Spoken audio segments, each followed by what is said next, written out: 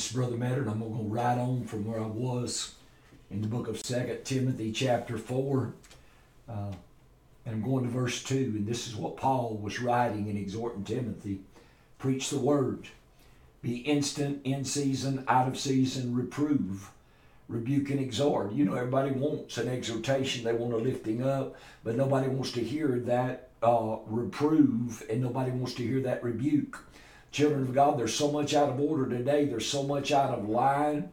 But yet, when you start bearing down on the true word of God and you start putting that reproof out there and you start entering into that rebuke, and people bow up in their spirits because there's so many people today, they're full of rebellion because they want an easy walk with God. They want a smooth life. They want God's blessings. They want God's prosperity. They want the goodness of God.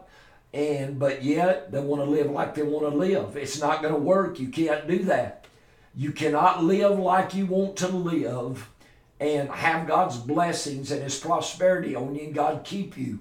You have got to do that which is good and right in the eyes of the Lord. But Paul went on with this to Timothy, and he said, exhort with all long-suffering and doctrine, for the time will come when they will not endure sound doctrine, but after their own lust or their own desires shall they heap to themselves teachers having itching ears. And that's where we are today. We're in a place that people don't know what's right or wrong anymore. Doctrine has not been established. It's not being preached. Most doctrine people here stops with water baptism, receiving the Holy Ghost, and speaking in tongues. They aren't taught to go on into these epistles. Every one of these epistles teaches you how to live holy and clean and pure and walk upright before God. I mean, if I just thumbed right over to the book of Romans and I went to Romans the 12th chapter and begin to read from right there, Paul said, I beseech thee, therefore, brethren, by the mercies of God, that you present your bodies a living sacrifice, holy. That's H-O-L-Y, not W-H-O-L-L-Y, which means fully, but H-O-L-Y, which means clean, sanctified, set apart. Present your body holy, acceptable unto God. You know, when you're going to give yourself a sacrifice unto the Lord, it's got to be acceptable. God told them all back in the Old Testament, don't you bring me a sacrifice unless it's without spot and without blemish. Don't you bring me a sick sacrifice.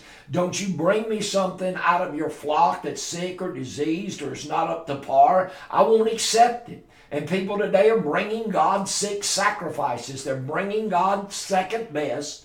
They're bringing God something. They just want to put some kind of offering before the Lord, and they're not presenting themselves holy and acceptable. God said, when you present your body to me, it's got to be holy and it's got to be acceptable unto God, which is your reasonable service. He said that's what you're supposed to do. This is what you're supposed to do, children. And then he went on and said, and be not conformed to this world, but be ye transformed by the renewing of your mind, that ye may prove what is that good and acceptable and perfect will of God. We're not striving to bring something acceptable before the Lord. We're just giving God any old thing, throwing it out there, and just hope something's going to happen and something's going to stick. But that's not what God said. He said, you're going to bring your body to me and you're going to present your body to me, a living sacrifice. Said it's got to be holy, H-O-L-Y. It's got to be clean. It's got to be righteous. You've got to walk upright. You got to be doing that which is good and right in my sight. There are things that I do require. And I believe if you look at Deuteronomy 10, it says, these are the things that I, the Lord God, require. God requires things out of you to make you acceptable in His sight. And He said, when you do all this, this is your reasonable service. What did David say when he prayed? He said, Lord, let the words of my mouth and the meditations of my heart be found acceptable in thy sight, for thou art my strength and my redeemer. So next time you go to prayer, and next time you're talking to the Lord, or you're reaching to have communion with the Lord, and you're asking Him to do things for you, stop and ask yourself, am I acceptable? Are my thoughts acceptable? David said, Lord, let the words of my mouth and the meditations of my heart. There's words can come out of your mouth that you can be skirting the issue. You can be not forward with God. Don't you think God knows your heart? Don't you think God sees you? Don't you think God sees you're lying down and you're rising up? God orders them. God orders your steps. He knows when your heart's right. He knows when you've thought wickedly. And that's why David prayed, Lord, let the words of my mouth and the meditation of my heart be found acceptable in my sight, for you are my strength. You are my redeemer. And here Paul is writing to the Romans and telling them, I beseech you therefore by the mercies of God that you present your body a living sacrifice that is holy and acceptable unto God. See, from when David prayed that till Paul's writings, it hadn't changed. He said, I'm the Lord thy God, and I change not. He's required holiness and righteousness for years. And I believe it's in Psalms 24. He said, who is going to ascend into the hill of the Lord and stand in that holy place? And it says, he that hath clean hands and a pure heart, that has not lifted up his soul unto vanity, nor sworn deceitfully. Sorry, I had to get the wording there. Who's going to do it?